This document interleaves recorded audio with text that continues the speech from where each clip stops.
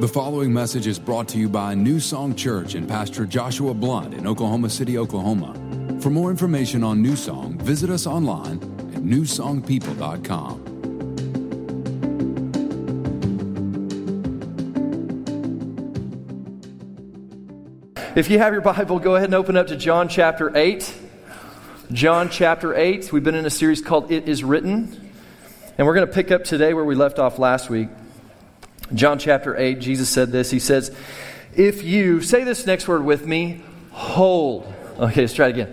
Hold. All right, ready? 1, 2, 3. Hold. If you hold to my teachings, you are really my disciples. Now, this is what I want to talk about today, is holding on to these teachings. You know, this has been a great series, and hopefully over the last several weeks, you've really come to see the Word of God in a different way. You see the power in it. You see the life change in it. You see the importance of breathing it into your life. And then if you were here last week, you see how we can believe in this book. We can count on this book. We can tell people about this book. It really is the Word of God. And this is great. But what's important now is we don't move past this. We don't drift. Because you know, it's great. We get all excited about a series like this. But if we're not careful, here in just the next few weeks, we can drift away from this truth. And if we don't hold on to it. So today I want to talk to you about how to hold on to God's Word. Because look at what it says will happen if you do. If you hold on to God's Word, then you're really my disciples. Then you will know the truth, and the truth will set you free. Now when it talks about know there, that word know isn't like know like here. It's actually know here. It's knowing in your heart. And that's where we want to get the Word to. Not just head knowledge, not just words on a page, but actually getting it to the place where it becomes hidden in our heart. Because once it gets to that place, then we come to know the truth, and then the Bible says it sets us free. It sets us free. It changes our life. It helps us to walk in the freedom and the life that God has for us. So today we're going to look at how do we hold on to God's Word. How do we become people who are doers of the Word? Not just hearers of the Word, but are actually living our life, basing our life, holding on to God's Word, building our life on the foundation of God's Word in our everyday life. How do we do that? And to look at this, I want to start by looking at the life of Jesus and a story from Matthew chapter 4. Go ahead and flip over to Matthew chapter 4.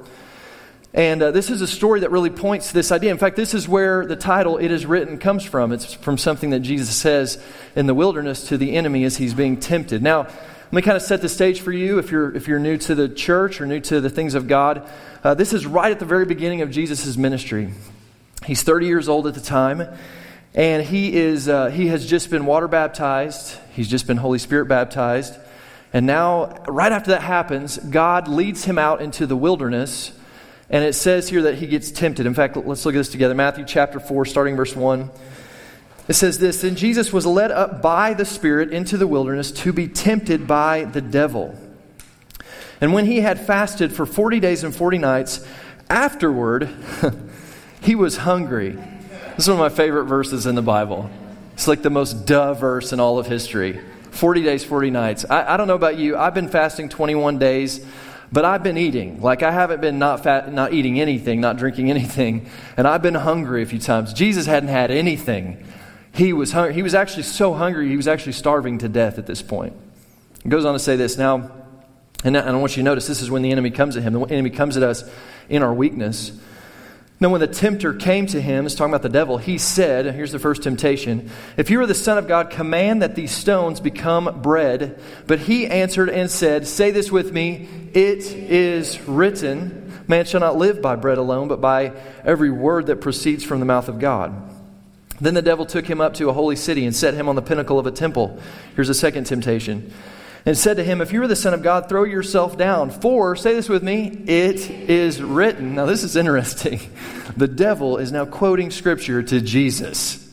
He says, it is written, he shall give his angels charge over you, and in their hands they shall bear you up, lest you dash your foot against a stone. Now I just think that's fascinating to me that that the devil is quoting Scripture to Jesus, the Son of God. I don't know, it's funny to me. But here's what I want you to see. I think sometimes we think that when the enemy's coming at us, when he's really behind the temptations or the things that we're facing, it's going to be really obvious. He's going to come at you and he's going to tell you to, kill somebody or something like that. But that's not how the devil rolls. He's very sneaky. And as you can see here, he knows the Word of God. Like, he's not dumb. He knows what the Scripture says. And one of the things he'll do is he'll try to twist the Word of God in such a way to get you to do the things he wants you to do. In fact, there's been terrible things that have happened all over the world that were where people had taken Scripture out of context, taken it out of the way God originally had it, and believed that what they were doing is right. The Nazi Party is a great example of this. People who didn't understand, really comprehend what the Word of God was trying to say, took little bits and pieces of it, didn't look at it as a whole and look at the theme of what God was trying to do in it. But this didn't work with Jesus.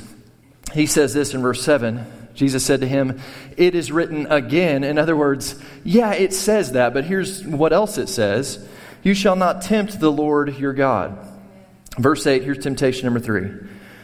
"Again the devil took him up on an exceedingly high mountain and showed him all the kingdoms of the world and their glory." Now, for him to do that, there had to be some kind of visual thing that took place here. It wasn't just, because no mountain you could see all the kingdoms of the world and all their glory.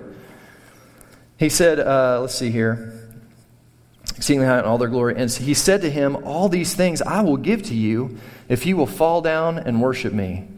And listen, that is a very real offer that he was giving him. Because in the Garden of Eden, when Adam and Eve sinned, when they disobeyed God and they ate of the tree of the knowledge of good and evil, in that moment, they had authority in the world and they handed that authority over to the enemy. And he became the rightful owner of this world. And so Satan is coming to Jesus in this moment and he's saying, "Hey, I'll give you all this authority. I'll give it all to you right now." Now, maybe you're sitting here going, "Well, why is that a temptation to Jesus?" Like, Jesus, we know the story. Jesus is the Son of God. He's going to go to the cross. He's going to die on the cross. He's going to win back authority. So how is this a temptation? Well, here's how it's a temptation. He's offering it now. He's offering it his way instead of God's way. He's offering him the opportunity to skip the cross and to do it his way. And again, this is one of the schemes of the enemy in our life so often, is he tries to get us, he uses godly things and twists them in such a way and makes us want to fast forward and do things a different way. Be it sex outside of marriage, be it whatever it is. He'll use these things to try to get us off course. And so he's offering Jesus something in his time. He's offering him it in the now. But Jesus says this to him, verse 10. "Then Jesus said to him, 'Away with you, Satan.' For say this with me one more time. 'It is written, you shall worship the Lord your God, and him only shall you serve.' Then the devil left him, and behold, angels came and ministered to him." Okay, so if you're taking notes, write this down. This is kind of the big main point of the day, okay? Jesus was submitted and committed to the Word of God. What we see in this story is that Jesus was submitted and committed to the Word of God. The things that Satan was offering Jesus in these temptations were well within his ability to do. The things that he's telling him to do, the things that he's offering him, they are well within the ability of what he can do. See, understand this. Jesus, when he came to this earth, he was both God and man. He was fully God and fully man. But there were parts of his divinity, parts of what made him God that he had laid down, that he had put on pause so that he could come here and he could be who it was God had called him to be. Let me explain this to you a little bit more. Okay, so a divine being, a person who is divine, like Jesus was, like God is made up. They have 3 things that no one else can function with. And they are this. You got those up there, Casey? Here we go. He was omnipresent, omniscient, and omnipotent. Omnipresent means he was everywhere present at the same time. Jesus could be everywhere at the same time. But when he came to this earth, he laid that down, and he became like us, human beings who are confined to a body, who are confined to one location at one time. So he put that part of himself on pause. He laid that down. Here's the next one. He was omniscient. That means he was all-knowing. He knew everything. As God's Son, as a divine being, he knew everything. And yet when he came to this earth, he laid all that down. In fact, the Bible says that Jesus grew in wisdom and stature and favor with God and man. You can't grow in wisdom if you know everything, right? So he laid that part of himself down, and he had to learn through human knowledge, like me and you do, who he was, that he was the Son of God. He learned that. He discovered that through his relationship with God and through studying the Word. And then he was omnipotent, meaning he was all-powerful.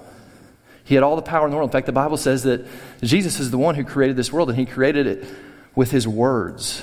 And yet he laid all that down. You say, well, wait, Pastor Josh, wait a minute though. Jesus had some power, right? I mean, I read the Bible and I see Jesus healing people. I see Jesus walking on water. He raised people from the dead. Like, I didn't say he didn't have power. I said he wasn't operating in his divine power. See, when Jesus came to this earth, he lived like me and you do. He lived, how he was able to do the miracles he was able to do was by the will of God and by the power of the Holy Spirit. That's how he did what he did. That's the same way me and you are supposed to operate and function in this world too. By the will of God and by the power of the Holy Spirit. So he could have done any of these things. He could have done something miraculous here. But here's the thing. Had he tapped into his divine nature at any moment here, he is no longer qualified to be the sacrifice for sin. He steps into his godliness, and he's no longer a man like a perfect man like he was that could die on the cross for sin. And here's the other thing. Had he done those things, he steps outside of the will of God.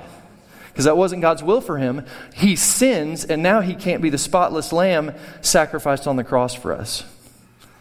So because Jesus didn't do this, because he was submitted and committed to God's word, he could one day go to the cross and die on the cross for our sins without having any sin. See, here's the thing. The Bible says the wages of sin is death, right? So why do we die? Because sin enters into every one of us. But Jesus never sinned. He would have never died.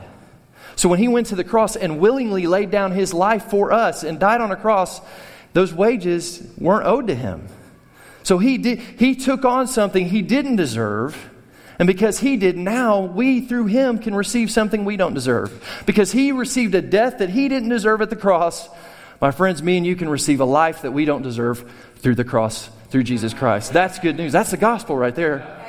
So that's what Jesus came to do. But listen, the reason he was able to do that is because he was submitted and committed to his relationship with God and his relationship with the will of God and God's word. Let me show you this. Look at this. It says this in John chapter 6, verse 38. It says, "For I have come," this is Jesus talking. He said, "I have come down from heaven to do the will of him who sent me, not to do my own will." Listen, when Jesus was here on this earth, he wasn't just doing his thing. He wasn't just doing his own thing. He was doing the will of God. He was doing what he knew God wanted him to do. Everything he did, every step he took, every healing, everything he performed, he was following God's will for his life. He was submitted and committed to the will of God. Now look at this with me. John 4, verse 34, a couple chapters before, Jesus says this about the will of God. He says, "My food," if you got a Bible, highlight that, circle that, write that down. "My food is to do the will of him who sent me and to accomplish his word." Now notice, Jesus likens the will of God to food. You know what else is often referred to as food in Scripture? Scripture.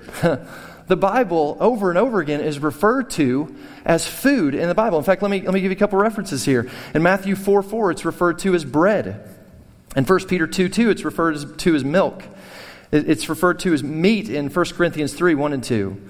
Wheat in Psalms 81, verse 10. Honey in Psalms 119, verse 103.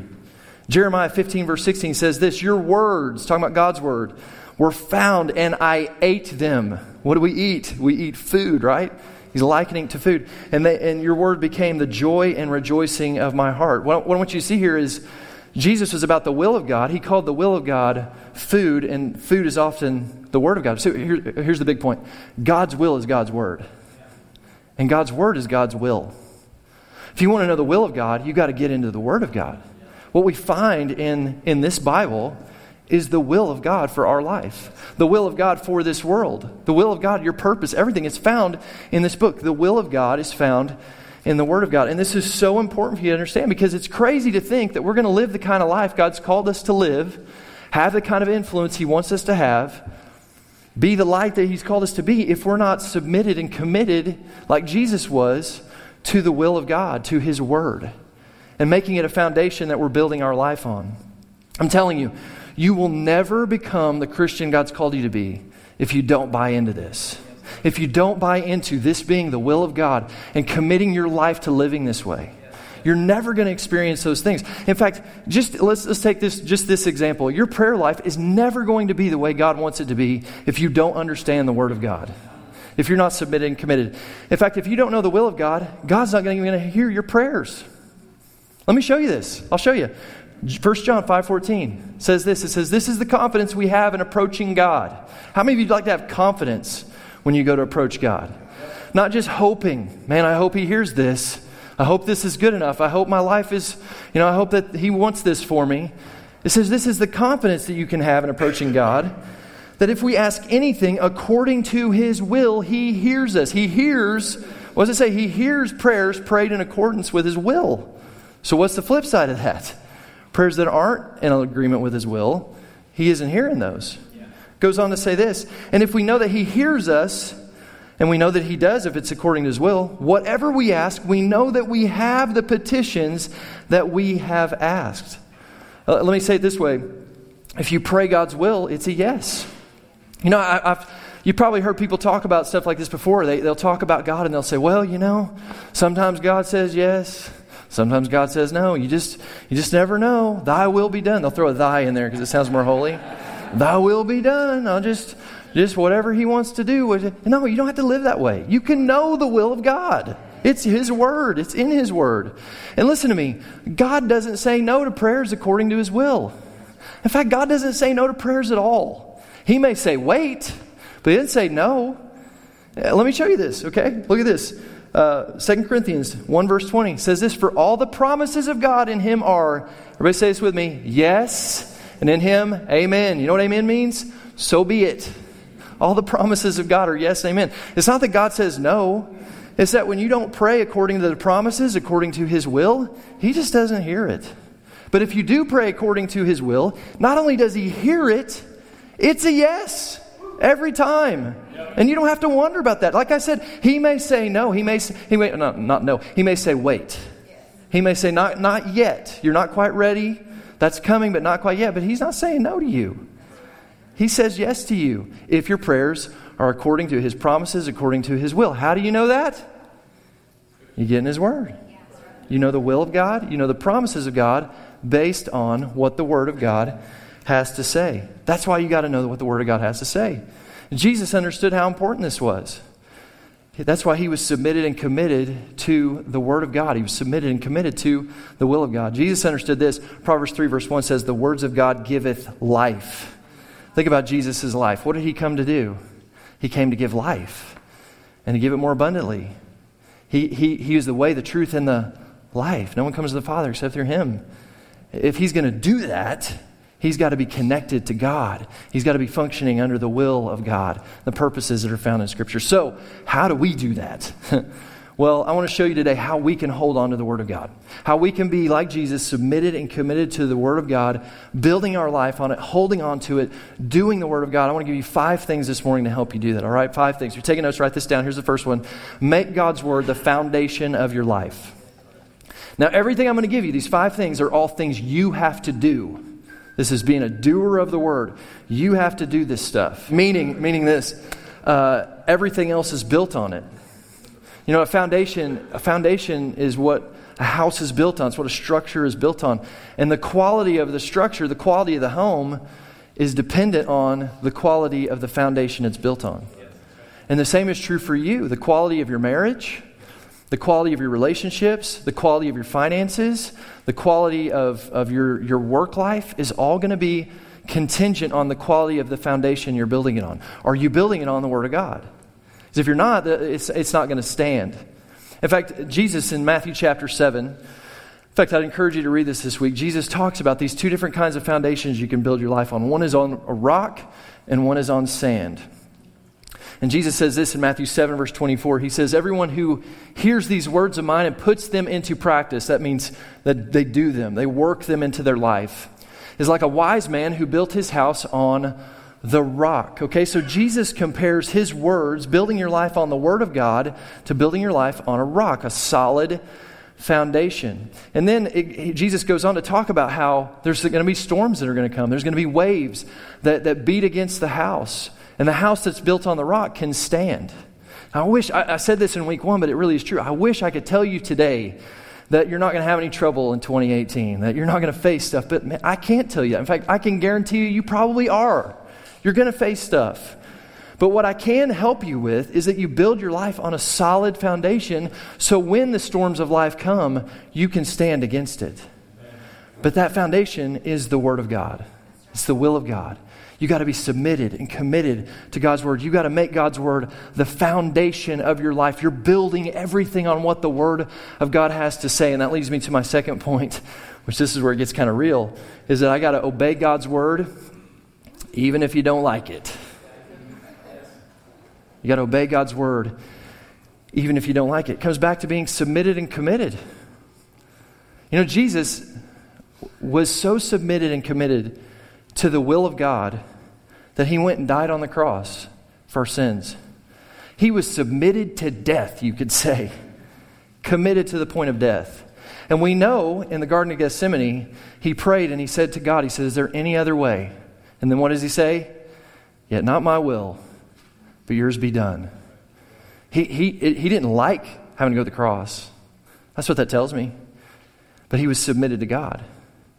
And you know, there's going to be times in your life you're going to face stuff, you're going to come up against stuff that you find in the Word that maybe you don't really like. Maybe it goes against culture. Maybe it goes against what you want to do. It's in those moments where we really find out what we're made of. Is our life built on the foundation of God's Word, or are we building it on our own foundation? Is it on my foundation? See, far too often I meet people and we begin to talk, and I find people that they want God to bend His will to their will. Or I'll say it like this.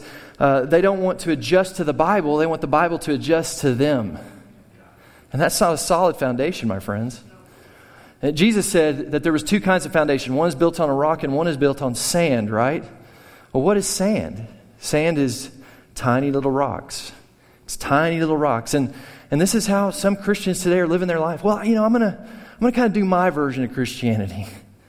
You know, I'm gonna pick and choose what I like. You know, I like that Jesus died on the cross for my sins. That part, I'm down with that. Going to heaven, cool. Like that. I like that God wants to bless me. I see that in Scripture. I like that a lot. I'm down for that. I like that I can be healed if I'm sick. That's cool. I pick that one. But tithing? God wants me to give 10% of my money to Him? No, I know the Word says that, but I'm gonna lay that aside. I'm not feeling that one. Or, you know, I'm living with my girlfriend, but we love each other, and we're having sex outside of marriage, and I know that's, you know, the Bible says that that's wrong. You know, ancient people used to believe that was wrong, but we love each other, and you know, someday we might get married, and you know, so doesn't that count for something? Yes, you're right, it does. It counts for something. It's sand, and it's not going to stand up. In fact, I encourage you, read Matthew 7, verses 21 through 23 this week. That'll wake you up a little bit. It talks about people who are living this way and they're going to stand before God one day and He's going to say, depart from me, I never knew you. It'll wake you up. You can't just live any way you want to. God's will doesn't bend to yours. We adjust. I'm trying to help you. Turn to the person beside you and say, this is good. Whether you like it or not. You may not like it, but it's good. This is good stuff. We obey God's word, even if we don't like it. That's being submitted and committed. Jesus did it. Why are you better than Jesus? Okay. Here's number 3. You guys love me. I know you do. If you want to hold on to God's word, you want to be a doer of God's word, here's number 3. You got to make it the first part of my daily life. I'm going to make God's word the first part of my daily life. I'm committing to God's word in such a way. The Bible says in Matthew 6:33 that we're to seek first. Everybody say first. We seek first the kingdom of God and His righteousness, and all these things will be added unto you. If you read that whole chapter in context, it's talking about worries, and it's talking about the troubles of life and all these things that come against you. And here's what Jesus is saying. Hey, there's all that stuff. There's worries, there's troubles. But here's the thing. If you'll just seek my kingdom first, if you'll seek what God says first, He'll take care of everything else. See, if you begin to focus on God, what happens is He's able to focus more on you. He's able to plug into you and help you and walk with you and direct you and lead you. But that comes from seeking Him first. The Bible says this in Psalms 119, 105. Your word is a lamp to my feet and a light to my path. Here's what that's saying. God's word gives us direction. I don't know about you, I need direction. And you know when I need direction? At the beginning of my day. That's when I need direction. God, what do I need to do today? Where am I going today? Where's this thing going? That's when I need the direction of God. So you need to get in the Word. You need to seek. First things are important to God. We see it all through Scripture. The first is important to God. You need to give God the first. Let me. In fact, if you're new to this, let me give you a real quick, easy way to do this. Give God the first 15 minutes of your day. And break it up like this, okay? 5 minutes in worship, 5 minutes in prayer, 5 minutes in the Word. If you're just getting started in this walking with God thing, or you don't have a real consistent quiet time, there's your formula. 5 minutes in worship, 5 minutes in prayer, 5 minutes in the Word. 5 minutes in worship. Here's what you do. Jump on Spotify. Go to newsongpeople.com on Spotify. We got a quiet time playlist on there. We've got the weekend lineup of songs that we do. Find one of those songs and just sing that song to the Lord. Just take a moment and worship God in your quiet time. Lift your hands and sing a song to God. Then spend 5 minutes in prayer. Pray to God. The Bible says you have not because you ask not. Ask things of God. Pray to Him. Welcome Him into your day. Thank Him for the goodness He's given you. And then spend 5 minutes in the Word. 5 minutes in the Word. That's all I'm asking. But 5 minutes, and here's the thing. 5 minutes where I'm digging, I'm looking for something to keep with me the rest of the day. I'm looking for God to speak to me in that 5 minutes. I'm telling you, you do that. You start doing that every day. It'll revolutionize your life. Just 15 minutes with God right at the beginning of your day. It doesn't have to end there, but that's just start there. Just start there. And just see what God begins to do. Okay, here's point number 4. Point number 4 is this. Keep dipping. Now, if you have an issue with chewing tobacco, I'm not talking to you right now. But keep dipping. Here's what I mean by that. Do everything you can to help God's Word grow deeper in your life. The Bible says in Colossians 3:16, let the Word of Christ live richly in you. You know, you're the one that gets to determine how much of God's Word lives in your life. You determine that. You're the one doing this stuff. You're the gatekeeper there. How much of God's Word do you want in you? God wants you to have it in you in such a way that it lives richly in you. Now, I want to illustrate this. You got my little illustration? Okay. Give a hand to Miss Afton here. She brings up my illustration. Thank you. Yes. Okay, so I got with me a little cup of hot water. And I got a little bag of tea here, okay? So this bag of tea, this is the Word of God. This is how the Word of God is. And this hot water, this is you, all right? When I say keep dipping. Now, some people, they're one dippers.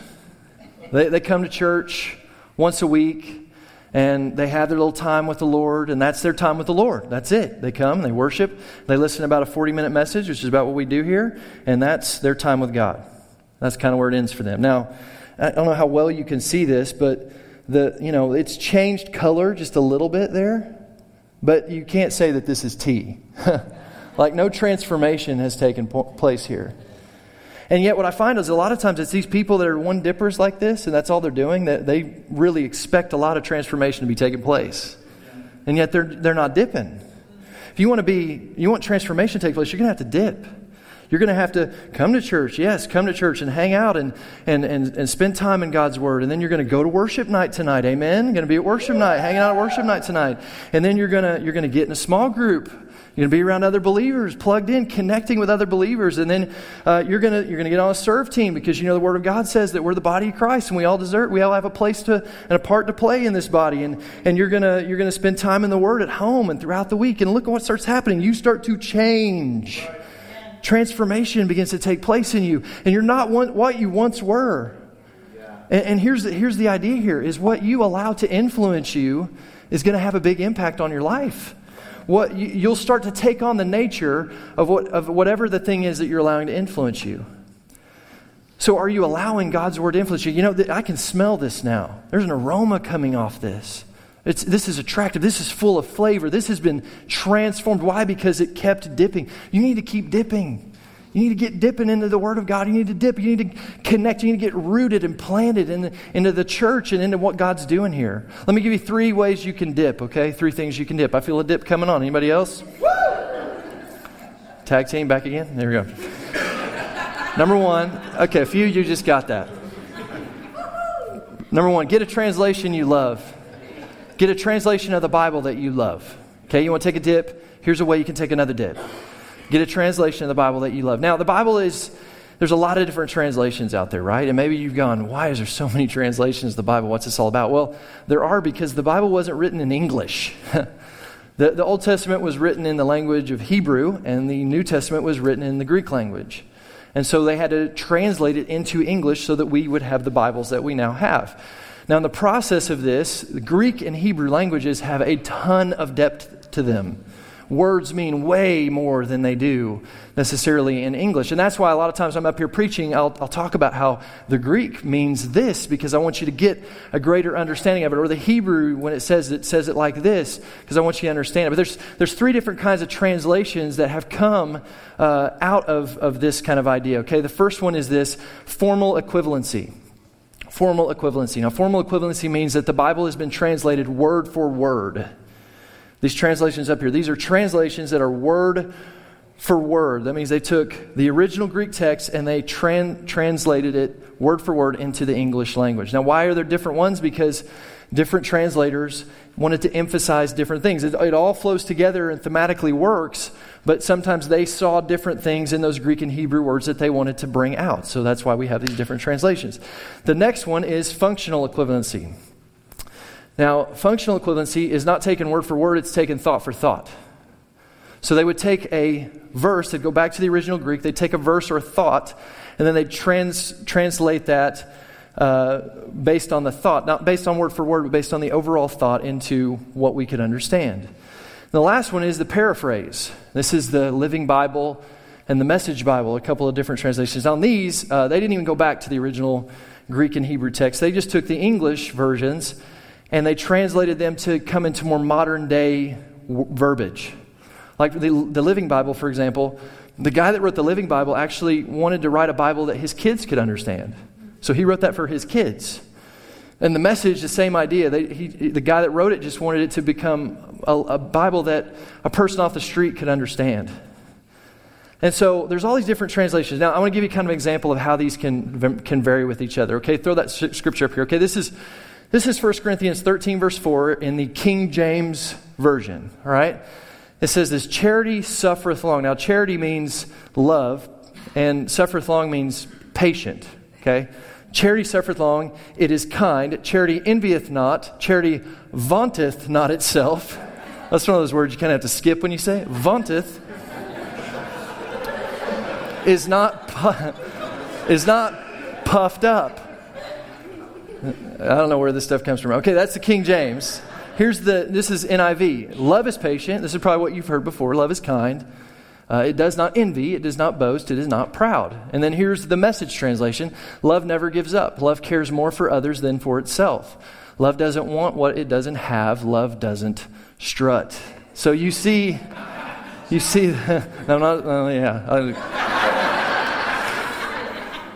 Okay, so you see the difference. And what I found it interesting, different people and kind of your upbringing will determine which one of these you like. Like, I found a lot of people that grew up in church don't really like the Message because it doesn't sound like what they've heard their whole life, New King James or NIV or whatever they may be. But people who are new to the things of God, it actually makes sense to them that never grew up in the Bible. So here's what I'm saying. Find a translation that speaks to you. Find one that works for you. I read them all. I study from all of them. I started New King James, and I love New Living. I love NIV. I love to read the Message sometimes because I love the way it says things. I like them all. Find one that works for you. Here's the second dip you can do, is get a study Bible. A study Bible is a Bible that has the verses in it, but then it also has commentaries and different notes and things like that will help you to take it a little bit deeper. I'll give you 4 that I really like. One is the Life Application Study Bible. It has all the verses. I believe it's New International Version typically. And then it has maps. It has commentaries. It has all sorts of stuff you can follow along. Another great one is the New Spirit-Filled Life Bible. This is a Bible that Jack Hayford and a team of Spirit-Filled evangelical pastors put together. It's a great Bible. The Personalized Promise Bible. This is an awesome Bible. My wife loves this Bible. So we talked about the promises of God, right? This Bible goes through the entire Bible from Genesis to Revelation and talks about all the different promises and points those out to you so you can pray according to the promises of God. Really great resource. And then here's a fourth one. I just got this one this week, the John Maxwell Leadership Bible. If you're a person that you own a business or you're in leadership of some kind, this Bible really emphasizes leadership aspects in Scripture. So it has all the verses there, but then it has these little nuggets of things you can do to help you as a leader. But find a Bible that you can really dig into, that you can sit down. I love having, and like I said at the beginning of this series, get a paper Bible. I really want to encourage you to do that. Get a real paper Bible that you can highlight in, that you can write notes in. Last night I spent about an hour just reading. I'm taking one of my old Bibles that's falling apart and putting all my notes from that Bible into my new Bible this year. That's one of my goals. And I love reading all these old notes that I've written through the years and seeing what God has been speaking to me. It's amazing. So get yourself a really good Bible. Here's the third thing. You want to keep dipping. Get in a small group. Get in a small group. Now, you may be going, what does that have to do with anything? Well, listen, for some of you, the Word of God is never going to get in you until you get yourself in an environment where you can begin to start talking to other people about what God is saying to you, about ask questions and really develop and grow. The Bible talks about how we need to be in relationships. You were created for community. You were created in the image of God, and the image of God is an image of community. And so God wants you to be in community. We want everyone at New Song Church to be in a group. That's why I'm wearing this shirt this morning. It's because it's where, what does it say, where you and I belong. You need to be in a group. You need to get connected. I'm telling you, this is where, as you get into the group, this is where God really begins to transform you and change you. And you learn how to connect with other people and relate to other people. And you can ask questions and be challenged and have to come up with answers for other people. It's a great way. And I know there's some of you in here, you're called to host a group this semester. God's calling you to step out and to help us host a group. Now, when I say host a group, I don't mean you got to be the most theologically sound person in the world.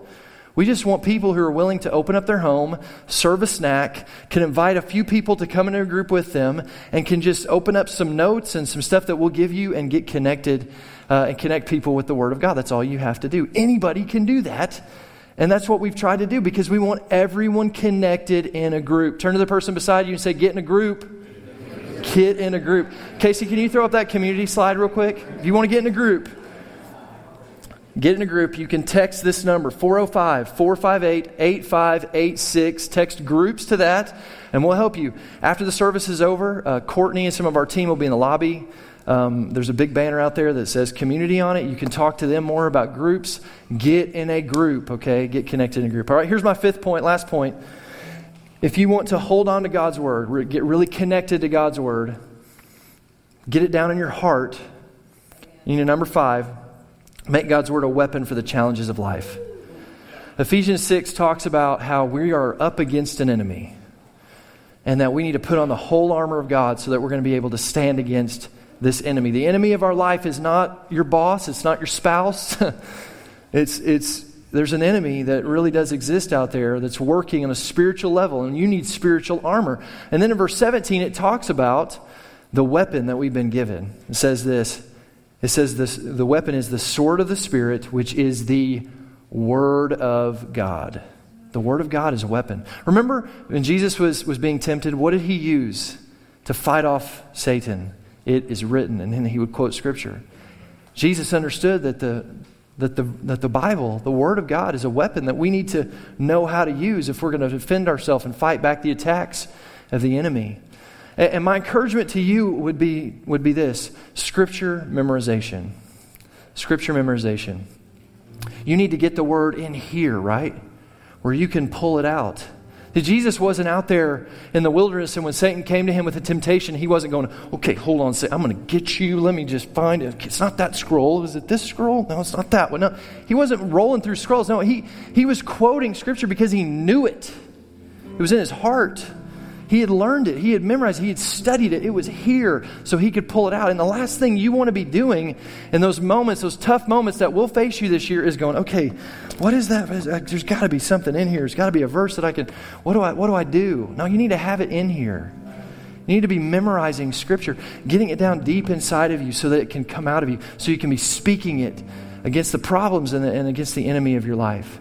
If you're facing sickness, and listen, there's a lot of that going on right now, right? Flu and strep throat, and it's been going on like crazy. You need to know what the Word of God says. Yes, go to the doctor, get medicine. I'm not telling you not to do that. But also take the medicine of the Word of God. and get it inside of you. Know what the Word of God has to say. The Bible talks about how one of the benefits, it says, bless the Lord, O my soul, and forget not all His benefits, who heals all my diseases. You need to know that. Jesus took stripes on His back so that you can be healed. You need to know this so you can quote it, so you can speak it, so you can begin to stand on it. Memorize those verses. You're dealing with fear. Fear grips you from time to time in your life. Things come against you and it's like you're frozen by fear. God hasn't given you the spirit of fear, but a power of love and sound mind. That's what the Bible says. Perfect love casts out fear. God's your perfect love. If I just get connected more to you, then your perfect love is going to drive that fear away. God will reveal these things to you. You're dealing with your past. Maybe you got a bad past and it keeps coming up. Things that were done to you. Things that maybe you did that you regret, that you look back on and you go, oh, why did I do that? What was wrong with me? The Bible says that if anyone's in Christ, he's a new creature. Old things have passed away. Behold, all things have become new. This is the Word of God. You got to get in it. You got to get it in you. And when you get it in here, what happens? You know the truth, and the truth sets you free. I'll close with this. Psalms 119. This is the longest chapter in the Bible. And in fact, I'd encourage you this week, if you have time, take some time to read this whole chapter. It'll probably take you an entire quiet time, but read this whole chapter and go through it with a highlighter and just get ready because you're going to find some stuff. It says this in verse 9.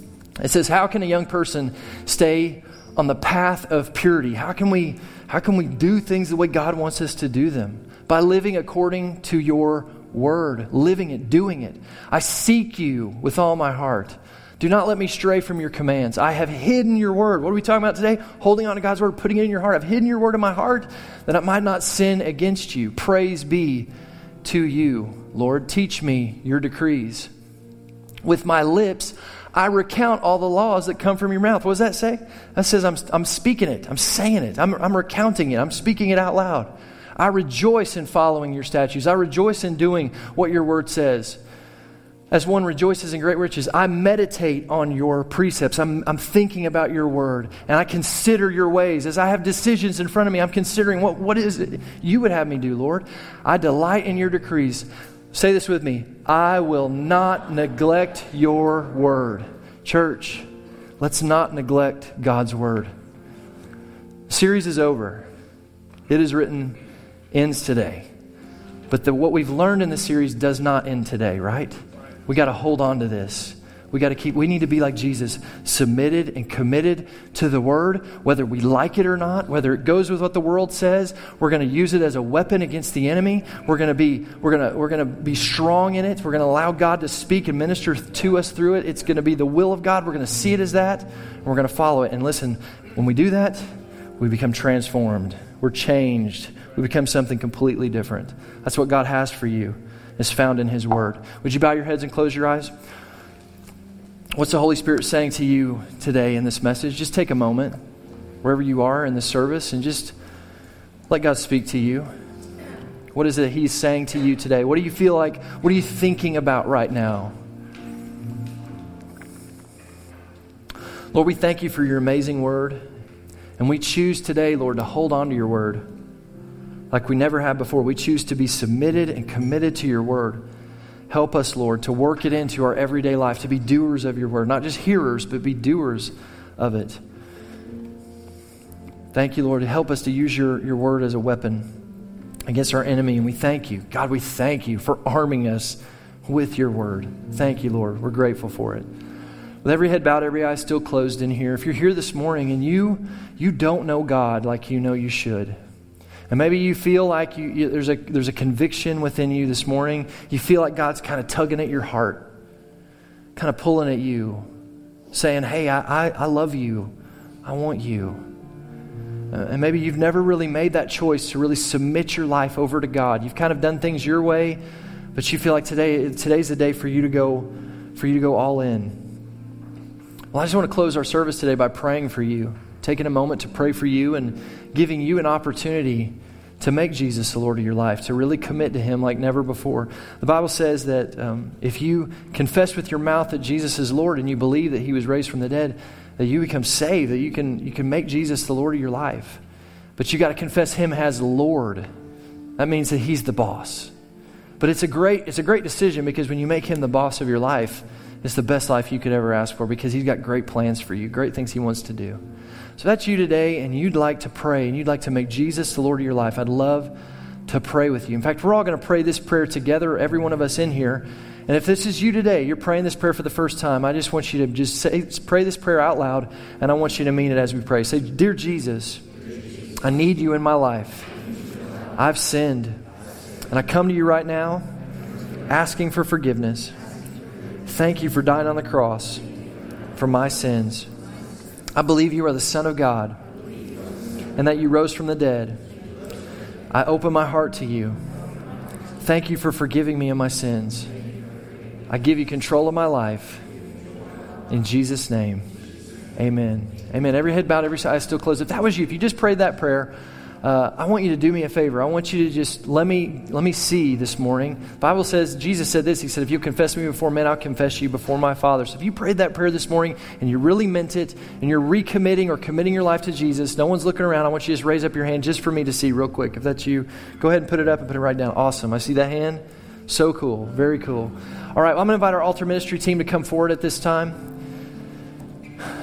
And if you have any need of prayer this morning, we would love to pray for you. We'd love to join our faith with yours for whatever it is you may be needing in your life. So these guys are going to be up here this morning. And if you have a need, don't leave with a burden. Don't leave with anything. Come and let us join our faith with yours for whatever it is you're believing for. And if you were one of the people that raised your hands and said, "I made Jesus Lord of my life," I want you to just make a point to come up this morning and let these guys know. We actually have a gift for you that we'd like to put in your hand that's going to help you to walk out this walk of faith that you have with God. Some really great resources. Don't leave without that stuff. Make sure you come up and get that. Would you stand with me? We're going to go back into a worship song here. This isn't a time to pack up your stuff and kind of disconnect. In fact, I'd encourage you right now is a time to connect.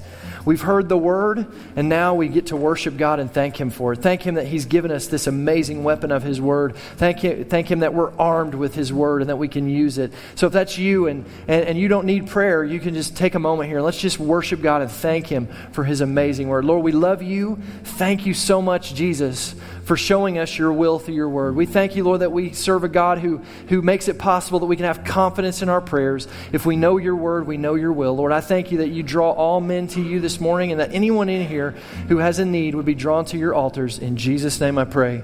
Amen.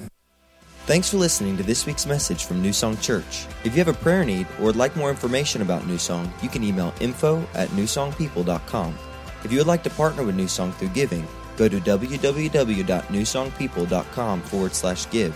And if you want to stay connected to New Song, you can find us on Facebook, Instagram, and Twitter by searching for New Song People.